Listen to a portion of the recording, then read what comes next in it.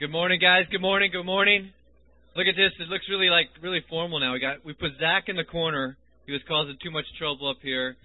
Zach's in the corner. It's good to have you. So now they can hear the announcements. If you hear the recording, remember, all of these are recorded. If you miss a week, you can always get the material that's back there, but you can always go online to listen to these. And I know a lot of guys do that if you're traveling.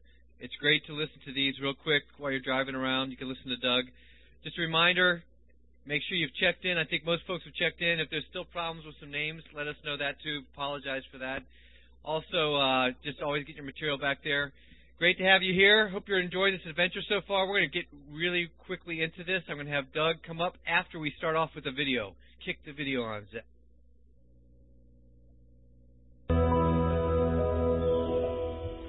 on, Norman. Let's get these last boxes out of the car and be gone. For God's sake.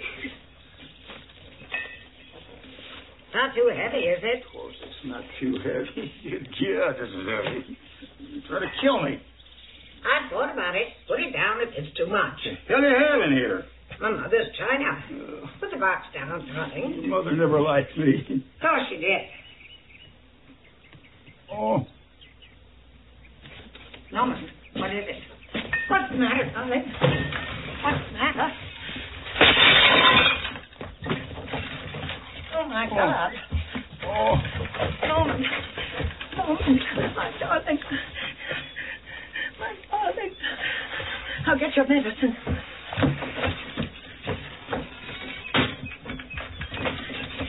Here. Take this, darling. Put it under your tongue. What is it? Nitroglycerin. Put it under your tongue.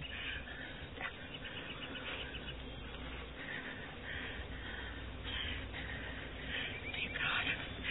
Don't take him now. You don't want him. He's just an old fool. Norman. Norman. Maybe we should call a doctor. Oh, yes. Yes, I'll get the telephone. I'll get the telephone.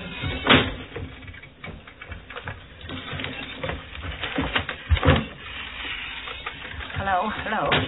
Dear God. Dear God. How are you feeling, Norman?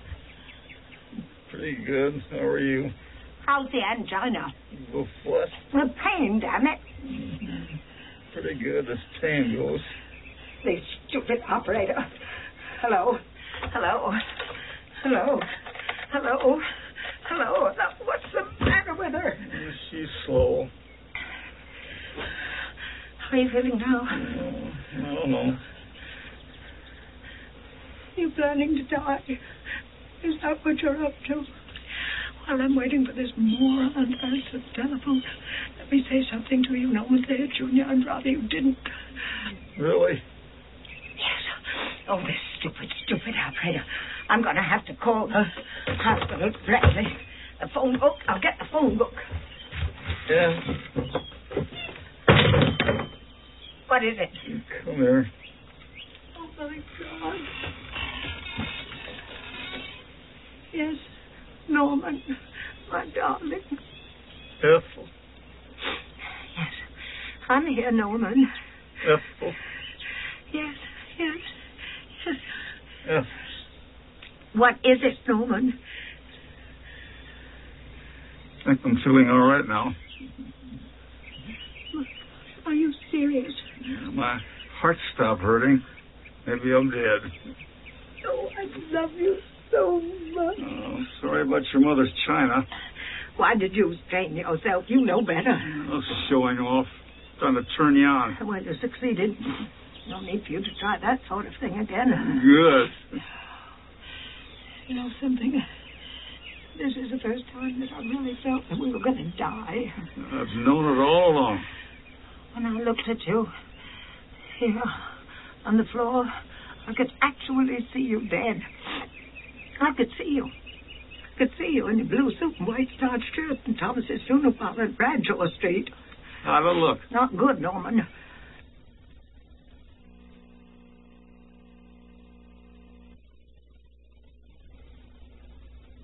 Got this on. Good morning. Well, it's great to see you. I want to take us to the next steps in this adventure that we have been on. by considering what Ethel and Norman were forced to contemplate there on that video screen. And that is the end. Death and the eternity that follows. And I want to begin by looking back at that diagram I introduced to you last week. Do you remember I called that the adventurer's wiring? And we likened an adventurer to an air traffic controller, a guy who's looking at his screen with all the decisions and issues swirling around him like planes at DFW. And I said, how he makes those decisions is critical to the quality of his life, and how you make those decisions is critical to the quality of your life.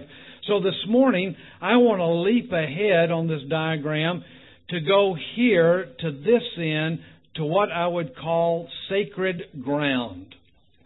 Sacred ground is a unique place. It's a place where you're forced to reflect and think deeply about your life. Sacred ground is a place that you sift through the difference between what is important and what is not important. It's a place that you come face to face with what counts in life and what doesn't matter in life.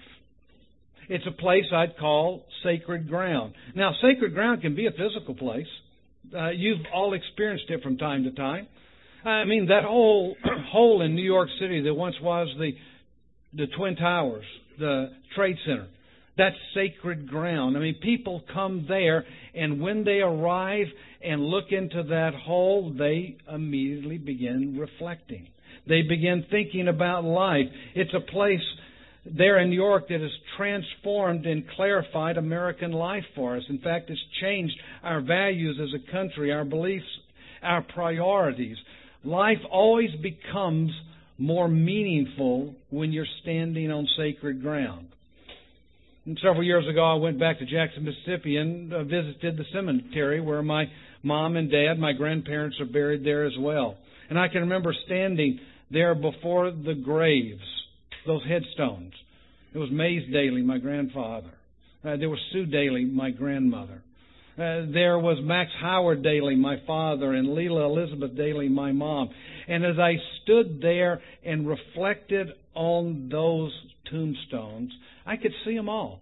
I could picture them at Christmas time, sitting around the table or at family gatherings. And as I stood there and thought about those times, that place became sacred ground. The headstones suddenly began to speak to me. I was remembering foolish decisions and worthless things and unwise behaviors by some. And then I also, they spoke of courage and conviction, of honor, of belief and unbelief. I heard voices that said what was important and what wasn't important. And as I stood there looking at those tombstones, I began to reflect on life. That place became sacred ground. But sacred ground, it doesn't just have to be a physical place. It can actually be a place in your mind. It can be that place in your imagination if it's well cultivated and it's constructed with timeless truths and noble thoughts. It can be a place that you visit regularly. You visit and reflect. And it can be a place that can bring balance to your life. It gives life perspective and meaning and encouragement.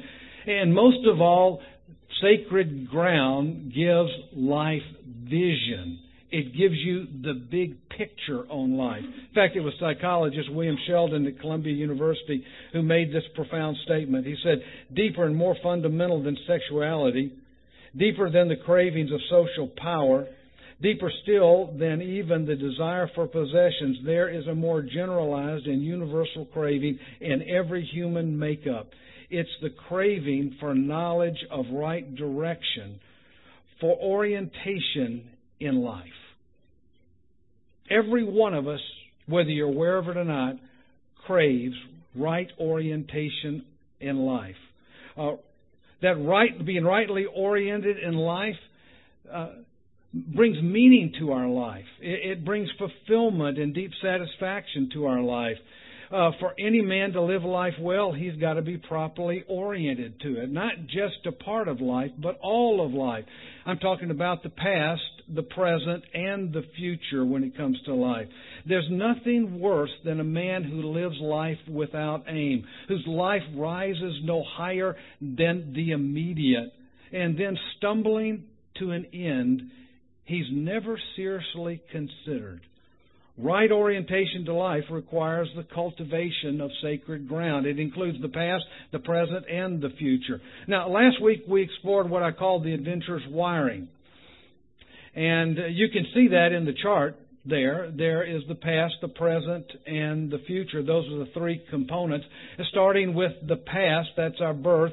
And we came into this world as possessors of a unique design, a unique makeup. We are a unique creatures that were created to make a unique contribution. That's our birth. And every one of us has been endowed with those kinds of things.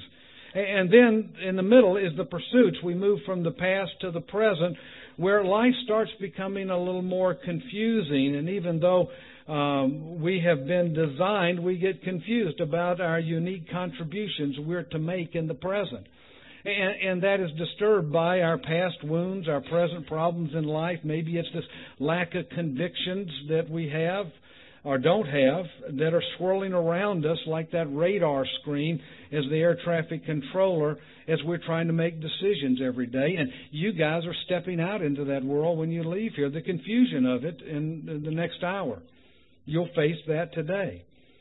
And hopefully it's moving us, if we make some good decisions, toward an end where we see this last component here, death and eternity, that will naturally follow. And hopefully something good will happen because of the way I lived in the present according to the way I was created in the past. And so that'll be a positive direction life will take. So you see the three components there. Our design, that's in the present. Hopefully you know it and you appreciate that and you're using it. And we're going to explore that in great detail in January. And then our pursuits in the present, and hopefully they line up with how we were designed over here in the past. And that design is engaged in the present. And then our end, here at this end of the spectrum, that last component, our death and eternity. But this is where we don't often go. We don't like contemplating the future, especially when we're forced to think about death and eternity. But sometime in the next month or two, before the end of the year, most of you will get a phone call. It could be a relative telling you that somebody in your family has passed away, or maybe a colleague at work that calls you and tells you that a coworker has died, and suddenly you're forced to consider the sacred ground at this end. Suddenly you're forced to that place that we don't like going to and we're uncomfortable thinking about, but because of death, and it's inevitable, we're forced to consider sacred ground again. And I want you to know that going to that place, sacred ground, on a regular basis, this may surprise you, can be one of the most strategic things a man can do. To contemplate life's end. Not because you're forced to do it, but because you choose to reflect on it and think about it. Our end is extremely important in impacting our present today. The most important thing an adventurer can do is contemplate his end. And in doing so, that contemplation becomes sacred ground. It was Stephen Covey who wrote in his book, 7 Habits. We talked about it last week. He said this: to begin with the end in mind means to start with a clear understanding of your destination. It means to know where you're going so that you can better understand where you are now, and then to take steps that will move you in the right direction of your life. You see, contemplating sacred ground, our end, our death and eternity, a place we don't want to go, is the sacred ground of the mind. Envisioning our end has everything to do with how well and how poorly we live today in the present. It's so important, I want to say it again. Contemplating our end, our death, our eternity, because it's where every one of us in this room is headed. Every one of us. That is the sacred ground of the mind. How well we envision our end has everything to do with how we rightly or wrongly are oriented to life in the present. Now, I realize talking about death and about eternity is not what you got up this morning thinking, I'm looking forward to talk about. I want to hear about all of that. I mean, for some of you, just talking about it feels like a hard right turn. And if I were sitting where you were sitting, I would be thinking, what is he talking about? I want help with today. I mean, I want to survive today. I'm trying to survive work or home. I want to have a good family. I want to experience that family adventure we've been talking about. I don't know if I want to think about the future out there. I mean, I want a better fit for today. I want to recapture some of that adventure I lost in my 20s or maybe my 30s. That's what I want to talk about. I don't want to talk about death and eternity. I want to think about what's important to me right now. But here's what I want you to know. How you think about your future will impact the present. It may shock you, the statement I'm going to make, but a real man, a guy whose life counts, a guy who's going to see success in life, will take the time to anticipate his death and the eternity that follows. He'll linger over sacred ground often until the present fits the end to which he's headed. Now, the truer, the better, the more realistic the fit with the present and the end, in other words, they are in agreement with one another, the more a life will make sense to that man. The more I'm in line with my end, the more invigorated your life will become, the more energy you're going to have. There's going to be greater satisfaction. There's greater anticipation about what's taking place in the future. As you move your way through life, you begin to determining my life fits. And so there is a sense of satisfaction in life. But on the other hand, the poorer the fit, the more out of line you are with your destination, you'll ultimately find yourself in an area of frustration. You will feel more and more like that Coke bottle I had up here last week. Remember that thing? I mean, you bump into someone's life and what spews out is anger, or what spews out is frustration. You'll feel a sense of alienation and purposelessness and lostness. The poorer the fit with where you are now compared to your appointed end, the more diseased you will be with life. So if you're going to be an adventurer, what I want you to know is this, that the adventurer's sacred oath is, I will fervently live my life according to my design with the end in mind. That's the adventurer's sacred oath. Notice it takes in all three components we've talked about. The adventurer's wiring, the past, the present, the future. I'll fervently live my life, that's the present, according to my design. That's looking at how you were designed in the past. And we'll be exploring that in January. With the end in mind, that's the future. And we're going to look at that in a very objective way over the next few weeks. So here's the question. How do I get a grip on the end of life? Well, I want to introduce you to what many of you may think is a very impractical subject because it's so abstract, and it's a metaphysical subject. In fact, you remember 2 decades ago the popular song came out that says, let's get physical? Well, this morning we're going to get metaphysical together. So to think about metaphysics, you need to think of it this way. Metaphysics is to life what peripheral vision is to sight. Metaphysics is to life what peripheral vision is to sight. It's the larger background behind the immediate foreground. In other words, you guys came here this morning and the immediate foreground is you're taking notes, I'm presenting material, you're writing things down. But that's not all there is. There's a context to that. There's a metaphysical dimension to it because you need to pay attention in your peripheral vision.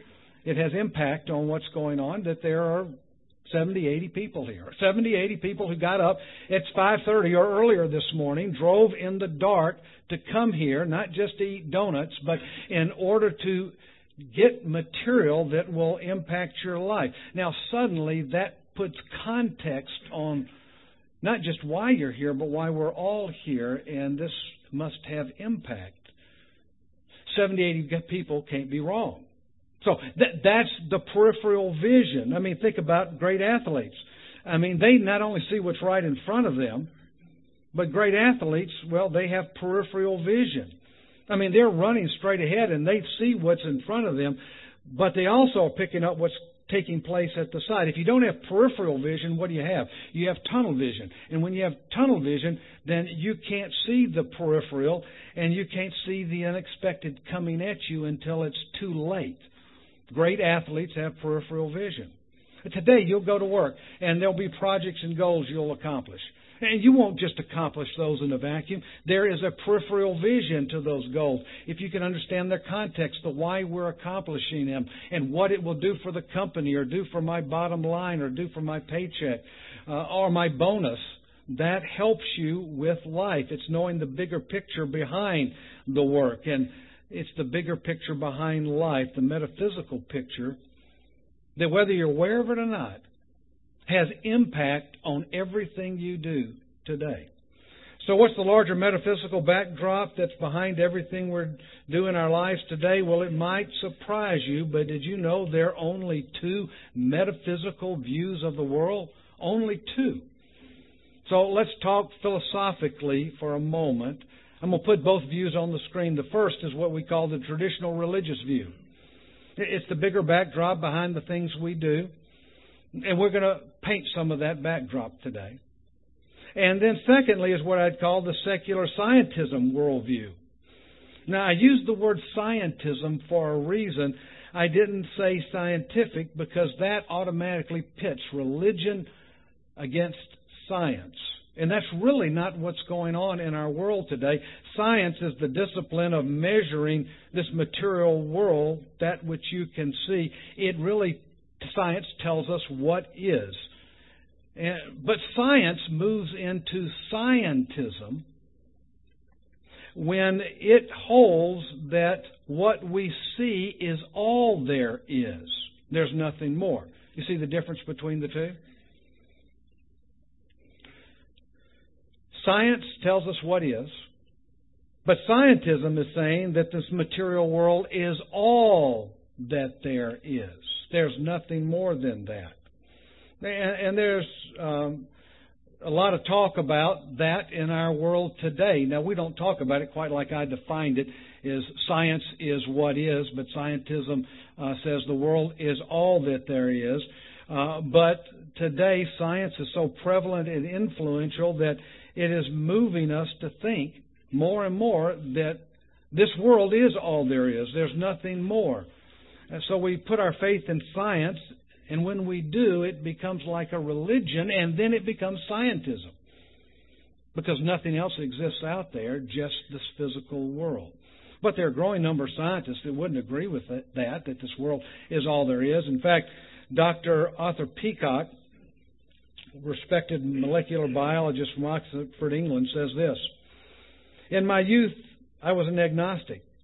But as I did research, I was terribly impressed that the universe really was intelligible. So why does nature always turn out to be more intellectually coherent than anything we can conceive before we do the studies? I now believe that the universe is rational because there is a super-rational being behind it." What he is saying there is that every design presupposes a designer. Just like every watch presupposes a watchmaker. I mean, the universe is this extremely intricate design, so it must presuppose a masterful designer. In fact, as scientists explore the universe on a micro and macro level, they are amazed No matter where they look, they see design everywhere, especially on the micro level. As we've explored deeper and deeper into a molecule and into atoms, we see more and more intricate design, which points to a designer. I mean, if you were to look at an architectural structure, a beautiful building, I mean, you can't help it. Your mind automatically, at some point, goes to who's the architect? Who thought of this? See, every design presupposes some kind of designer. If this world is a magnificent design, what does that say about the designer? What can we learn from him? So if the design blows your mind, the designer must be out of this world. There are only really two views. There is the traditional religious view, the secular scientism view, and that's all there is, just those two views. The secular scientism view says this world, the physical world, is all there is. So we're going to explore these two views just briefly this morning. And I know I'm pulling you into a philosophical discussion, but you need to know that they're just two views. These are the two views, only two. So when, on the Adventures wiring, you end up down here at your death, you'll end up in one place or the other, on the right side of this chart or on the left side. It's the only two options you've got. So let's look at them in detail. For instance, the traditional religious view says, number one, human beings are the less deserved from the more. We're the offspring of divine glory. We are, as our Constitution says, created. Now, that's a big assumption, but that's that particular view. The secular scientism view says human beings are the more who have been derived from the less.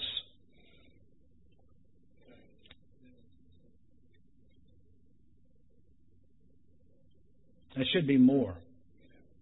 Yeah, that's right. Or the more derived from the less. In other words, nothing in the universe is more intelligent than us. That's the viewpoint. We're a magnificent accident, a random chance that evolved from less complex to more complex. Now, secondly, the religious view assumes that what we can see and measure is secondary to what we cannot see. Remember, science moves into scientism when it says that what we see is all there is. On the other hand, the religious view says no, that it's not all there is. What you see is only part of what there is. In fact, what we're talking about here is exactly what the Apostle Paul communicated to the Corinthians in 2 Corinthians 4:18. He said, while we look not at the things which are seen, but at the things which are not seen, for the things which are seen are temporary, but the things which are not seen are eternal. Now that verse, really, Paul parts the curtain on the larger metaphysical backdrop of life. There's something out there that's not seen. On the other hand, the secular scientism view assumes that what we see and measure is primary, if not exclusive, to any other reality. Matter is all there is. Now, thirdly, the traditional religious view allows for the fulfillment of one of the strongest desires and anticipations of the human heart. I mean, Solomon talked about that in the book of Ecclesiastes, where he said God has set eternity in our hearts. There's a desire in a man for something beyond him, for an eternity, something bigger than him in the world. And although we live in a physical world where we're bound by gravity, there's something in us that feels like there's got to be something beyond us out there, bigger than us. And you see that in every culture from the beginning of history. I mean, is it just a product of chance, or is that pointing to something else? That's the question. In fact, I love what C.S. Lewis says about it in Mere Christianity. He says this: creatures are not born with desires unless satisfaction for those desires exists. A baby feels hunger. Well, there is something there is such a thing as food. A duckling wants to swim. Well, there is such a thing as water. A man feels sexual desire. Well, there is such a thing as sex. If I find in myself a desire that no experience in this world can satisfy, the most probable explanation is that I was made for another world. If none of my earthly pleasures satisfy, that doesn't prove the universe is a fraud. Probably earthly pleasures were never meant to satisfy it, but only to arouse it to suggest the real thing. See, I have a desire for eternity points to an eternity that must be there. Otherwise, I wouldn't have the desire. On the other hand, the secular scientism view denies the fulfillment of the human heart's eternal longing. In other words, death is just the grim reaper. You die, you become worm food, that's all. Nothing more. Nothing optimistic. That's it. In fact, one scientist, Dr. Steven Weinberg, a physicist at the University of Texas, put it this way. It's pretty succinct. The more the universe seems comprehensible, the more it seems pointless. Life has no happy ending. Life just has an ending. Bang. That's the worm food view. And then fourth, the traditional view points to a meaningful continuance to our lives after death, and to those who believe a happy continuance. In other words, we believe there is an end. We feel like there's got to be an end, where there's some kind of truth and justice that come together. There's some kind of reward and punishment. I mean, as you live life, you're forced to ask the question, who's going to get even for all the horror we see going on around us here? How is that going to be reconciled? There's something in the heart that longs for a place where all the tragedy of the world is wrapped up and finalized. And the traditional view says that there will be such a place in the future. On the other hand, the secular worldview points to a meaningless end to our lives and death. But if life doesn't have a meaningful continuance, then Macbeth must have been right. Life is a tale told by an idiot signifying nothing. Did you know both of these worldviews have a common embrace? The traditional worldview requires faith. The secular worldview requires faith. Both have a common embrace of faith. So you're headed in one of those two views with your life. I mean, they're mutually exclusive. You really can't combine them. Doesn't mean we don't try, but you can't combine them. They're mutually exclusive. And because we don't like lingering over sacred ground, you know what we do? We just kind of mush them together. And you see that happen all the time. I mean, there are a lot of people today who believe that this end is all there is, and then it's over. You become worm food. And then they turn right around, and they are a great component of faithfulness and honor and virtue. You think about that. I mean, it's not logical to mix the two. I mean, where does that come from? They really don't mix, do they? Because nothing, if life is nothing more than a tale told by an idiot signifying nothing, then the Apostle Paul was right when he says that if there is no God, then we should eat, drink, and be merry because tomorrow we die. In other words, there's nothing compelling us to be faithful or truthful.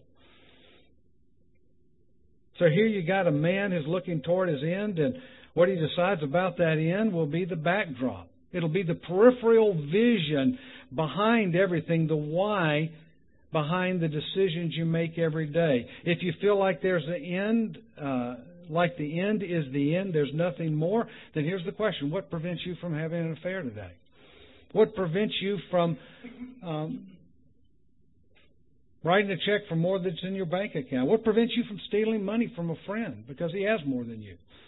Or from somebody who has less than you just because you want their money? What prevents you from doing all that? I mean, where does the rightness and wrongness come from in the world?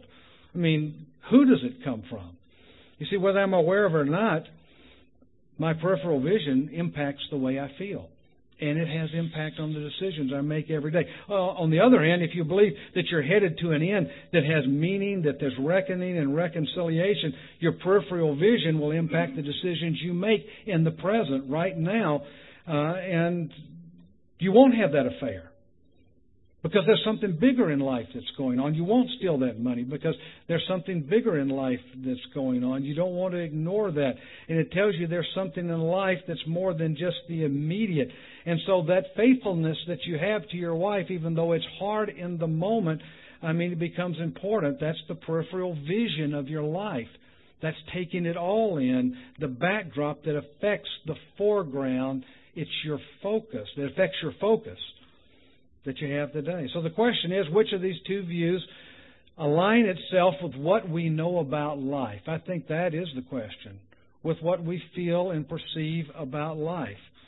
Now, I want you to know that everything in life, everything you experience in life pulls you toward the former, the religious worldview, rather than the latter. There's something in every man that concludes there's got to be something more to this life. We have to work that out of us. But it's naturally there. And a lot of secularists have worked that out of their lives. There's something that says that when it's over, it just can't be over. There's got to be something more. There's something in us that dreams about something to the future. Remember what C.S. Lewis said? If there's a desire within us that is not fulfilled, maybe it's not meant to be fulfilled here, but it points, it arouses, it's been aroused to point to another time and place. Maybe that's what it's pointing to. Our desires, I think, are there because they will be fulfilled. So there are only two metaphysical views to life. But those two views, gentlemen, give us four logical choices. Four choices.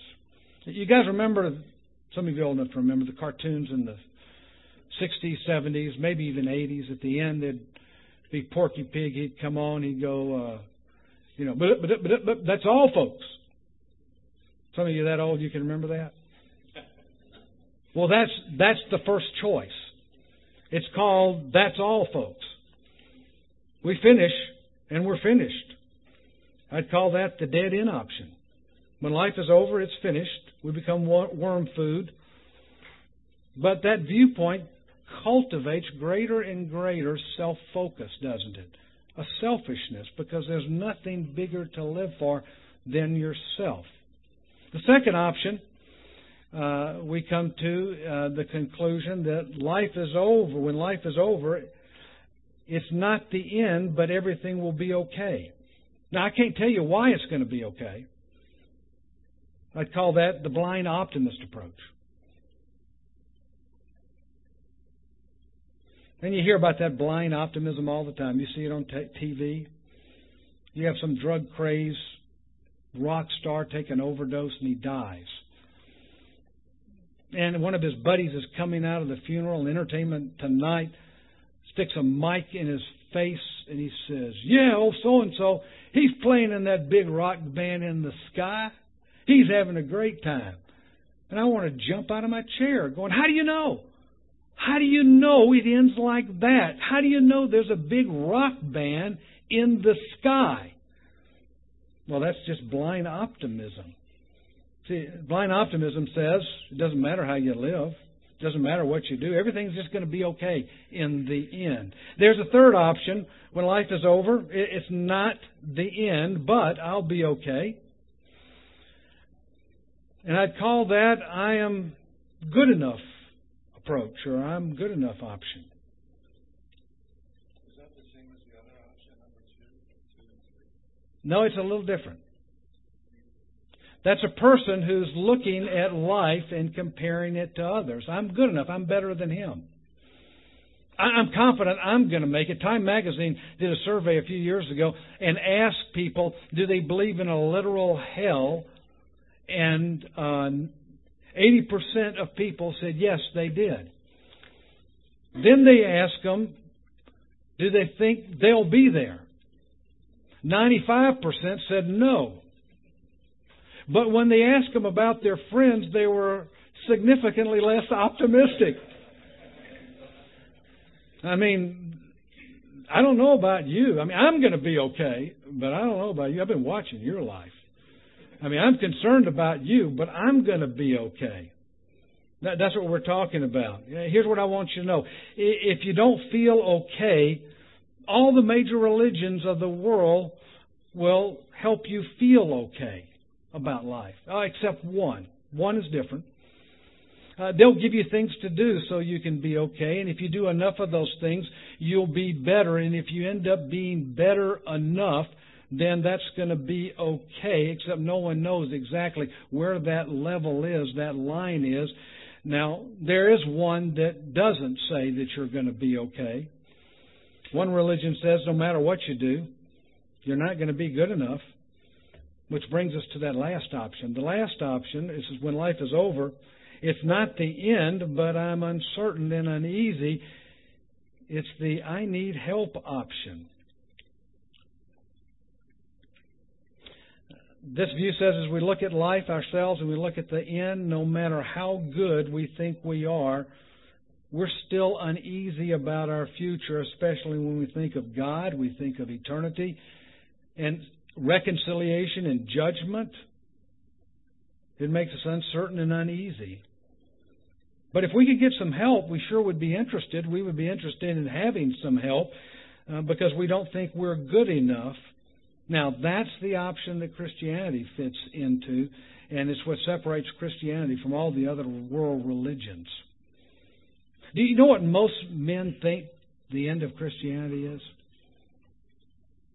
They think you're going to get white robes, they're going to have wings attached to it so you'll be able to fly. You're going to sit on a cloud playing a harp, listening to choir music 24/7. That's most men's view about eternity. And I mean, nothing could be more boring to a man's vision.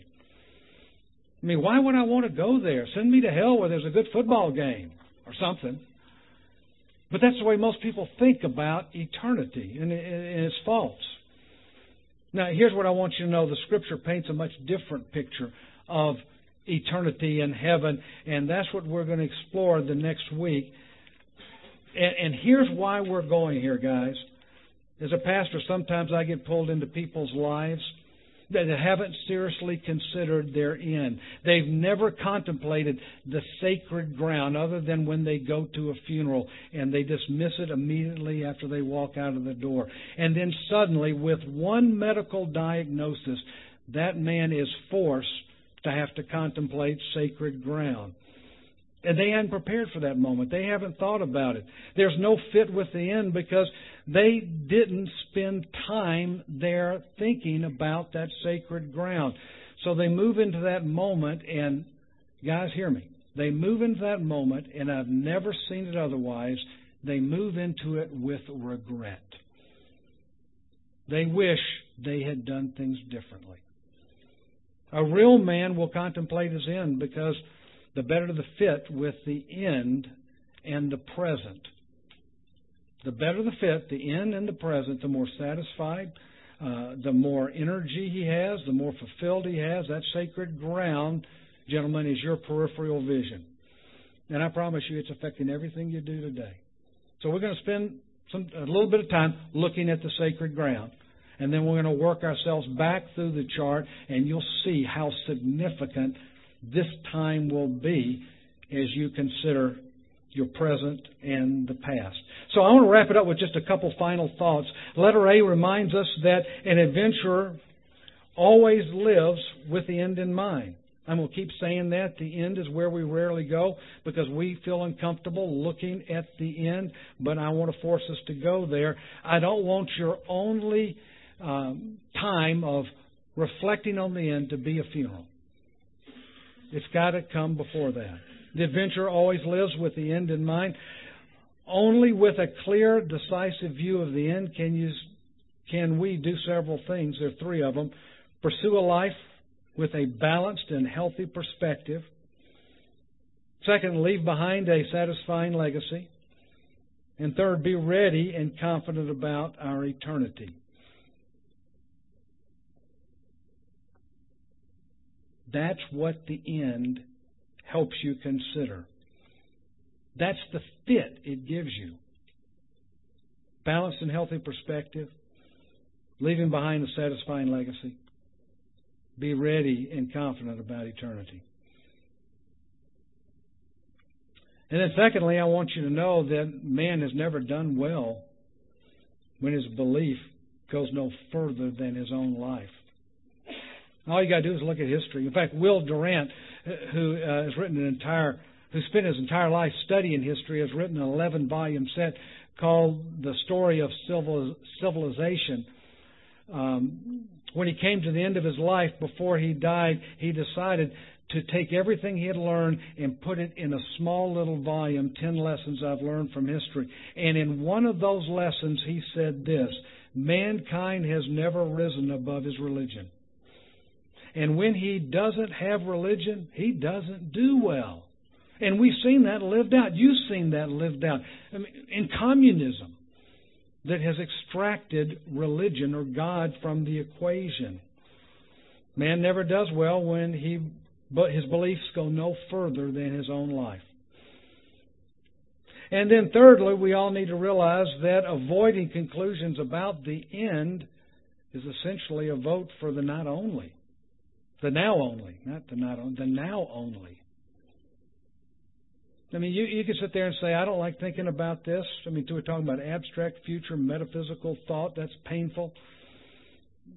I understand, but I want you to know if you avoid conclusions about the end, then that's a vote. It's a vote for the now only lifestyle. All that matters is the here and now. I'm going to live for the immediate. I'm going to focus on what's in front of me.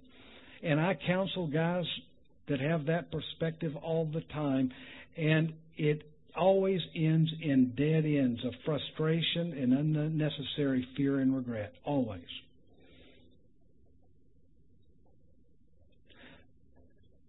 And then lastly, if there's more to this life than death,